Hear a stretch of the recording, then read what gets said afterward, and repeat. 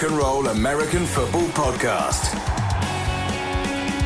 Absolute Radio. Hello and welcome to a delayed edition of Rock and Roll Football. Unfortunately, I was in bed with COVID last week, but I'm back. I am ready to talk NFL. I'm Jay Lawrence. Today I have big things that I want to talk about. And of course, I will end with the award ceremony like we do every single week. Let's do a Halloween edition, shall we? Some scary ones, but more, likely than not, some very silly ones. If you're going to the game this weekend as well, Broncos versus Jags at Wembley Stadium, of course, I will talk about that. And, I will speak about both teams, but of course Russell Wilson, so much to say and so little to say about him at the same time, to be honest, but I'll talk more about that soon. We're going to start though with the thing I do want to speak a lot about today, actually, on this truncated edition of Rock and Roll American Football. We're going to start with the over and under achievers. We'll just focus on the teams this week. We're now in week 8 where basically everything is clear, or sort of clear in the NFL. No one is mathematically ruled out of the playoffs, of course, too early for that, but you can get a sense for the amazing teams and the very bad teams. The awkward thing is that there's a lot of teams that are kind of bad and kind of good.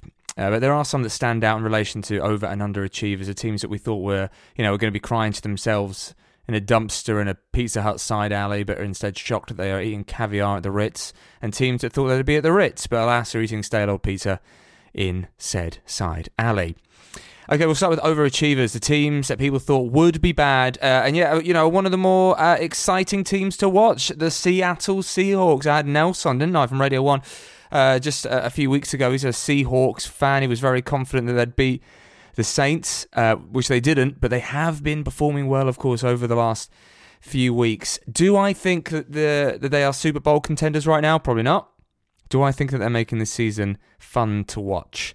Absolutely. Geno Smith being one of the comeback stories of the year. He never really went away, I suppose. He just rarely played. Being one of the quarterbacks in the NFL to truly not be scared to air it out. Now, unfortunately, DK Metcalf, star wide receiver, looks to be injured. And, of course, Rashard Penny is out of the year. Not that there's any good news to be taken from that injury, but it does mean that rookie Kenneth Walker can take all the snaps needed to carve himself at the top running back position and prove himself in this league. And he has done so far. 4 touchdowns in the last 3 weeks since Penny was out injured. And I'll repeat what I said, really. Seahawks, I don't think they're going to make the Super Bowl, but they will be one of the more fun teams to watch this season. What has been a strange season in a way, I think it's something like the least passing touchdowns for many a year per team. So the Seahawks have been fun. Would you like to know a team that has not been fun? The Tampa Bay Buccaneers. The NFC South is a little bit of a joke right now. What with the Falcons currently being top. They're top of the NFC South with a losing record. And the Saints are 1 game out from top, despite being 2-5 and last in the division. That's context, isn't it? For just how bad the NFC South has been this year. But as a Saints fan, it keeps the season interesting, doesn't it? The Bucs lost to the Ravens on Thursday night, making it a pretty shocking 24 hours for Tom Brady, who lost that game. And the next day, I'm recording this on Friday, so today, had to announce that he was getting a divorce. So not the most fun 24 hours in Tom Brady's life, I'm sure. So what's the issue with the Bucs? A load of different things, really. Their defense isn't how we're used to seeing it. Their wide receivers, on paper, are arguably the best in the league. Mike Evans, Chris Godwin, Julio Jones. But they've been suffering with drops. They're coming back from injury. And also, they're an aging Julio Jones. Plus Tom Brady. There's been many a person over the last, literally probably about a decade, to talk about how Tom Brady's going to decline next year. He's going to decline. He's going to decline next year. Is he declining this year? Probably. But, no one's going to begrudge him that, to be honest. There were several throws not a target on Thursday night. Some underthrown as well. But it is extremely easy to be unfair. There were also absolute dimes thrown into double coverage, which, Tom Brady's only going to have to, be applauded for. That said, the Bucs could easily not make the playoffs. And then Brady, who has signed this mega broadcasting contract with Fox, could end his NFL career. Although technically it doesn't actually have to end this year, but, we're assuming it will. He could end his NFL career this year, not in the playoffs, and, go out with a little bit of a little bit of a whimper. I'll touch on 2 more as well. So let's go with another overachiever, shall I? The New York Giants, 6-1. Bizarrely, the NFC East, the best division in football. Like 12 months ago, it was the worst division in football. This is just how quick the NFL can turn around, can't it? Eagles 6-0, Giants 6-1, Cowboys 5-2, and we'll just forget about Washington. Giants, to me, are not a great team. They aren't. They have been scraping by thanks to mainly Saquon Barkley, who is proving everyone incorrect when they wrote him off earlier on this year, the off-season, or even last year. 726 yards in 7 games, as well as 4 touchdowns, averaging over 5 yards a carry, which is the most in his professional career. They've been scraping through, right? But that doesn't mean that they don't deserve it. And that doesn't mean that they should be applauded or anything like that. Quite the opposite. Not every game can be like a 20-point blowout.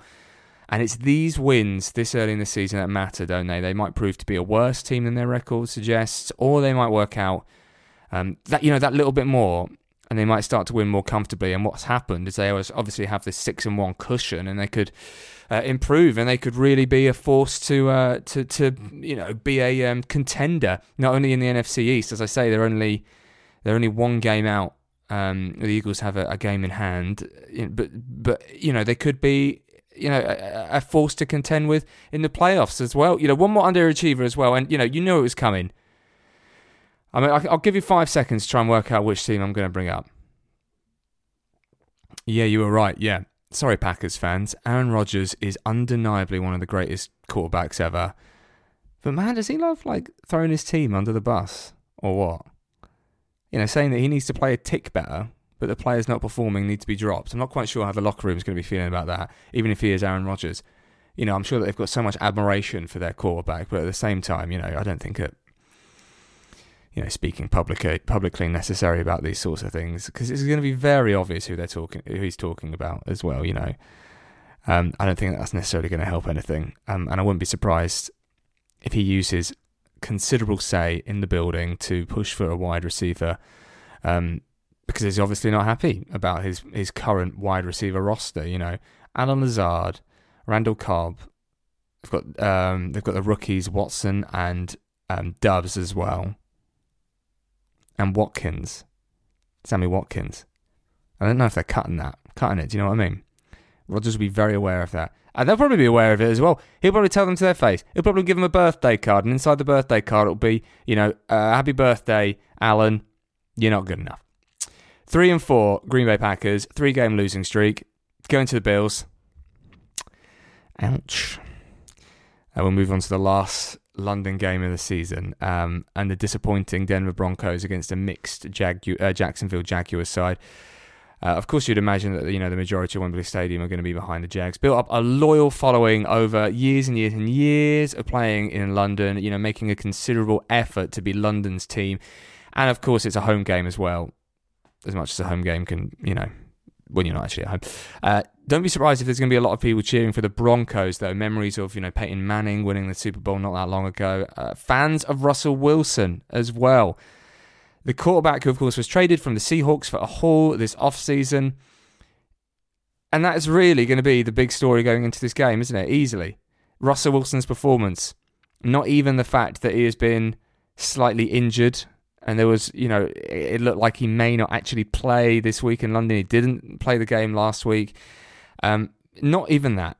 His performance and the fact that it has not been up to par. And surprisingly, especially when you consider how much they were bigged up this offseason. Russell Wilson coming in, and he was going to be the one that make that big difference when they've got Courtland Sutton and they've got Jerry Jeudy as the wide receivers, Now, I've described more than once the Denver Broncos remind me of the 2010 Liverpool football team, right, where new owners came into a team with a very recently appointed new manager. The team doesn't do very well, and 6 months later, the manager, or in this case, I suppose, with the Broncos, the head coach, ends up being cut, right?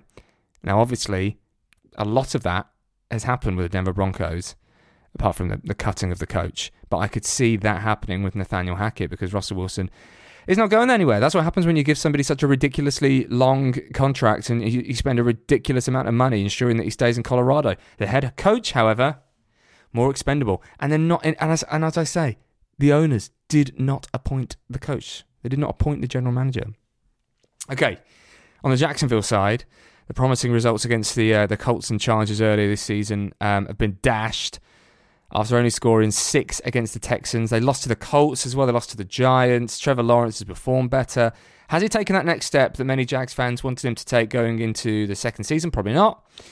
But let's remember that the London game, that London, as a city, will be special for him. His first ever professional win happened 12 months ago in an overtime victory against the Miami Dolphins. He's going to be looking to get Jacksonville back on track this weekend, and I'm sure, as I say, there'll be loads of fans just roaring him on as well. Finally, on the shortened show today, let's do the Halloween awards ceremony. The scary, the silly, the straight up frightening. I literally just think these up just before the show, so we'll see how this goes. Anyway, the awards ceremony starts here. The most frightening award goes to Tom Brady when the Bucs aren't performing well and someone gives him a Microsoft tablet. The Gimme All Your Candy Award, or your chocolate, your sweets or whatever, goes to the Eagles, who trade for Robert Quinn from the Bears. Despite already having the best record in football, they're like, yeah, just give me some more. Give me all the candy, please.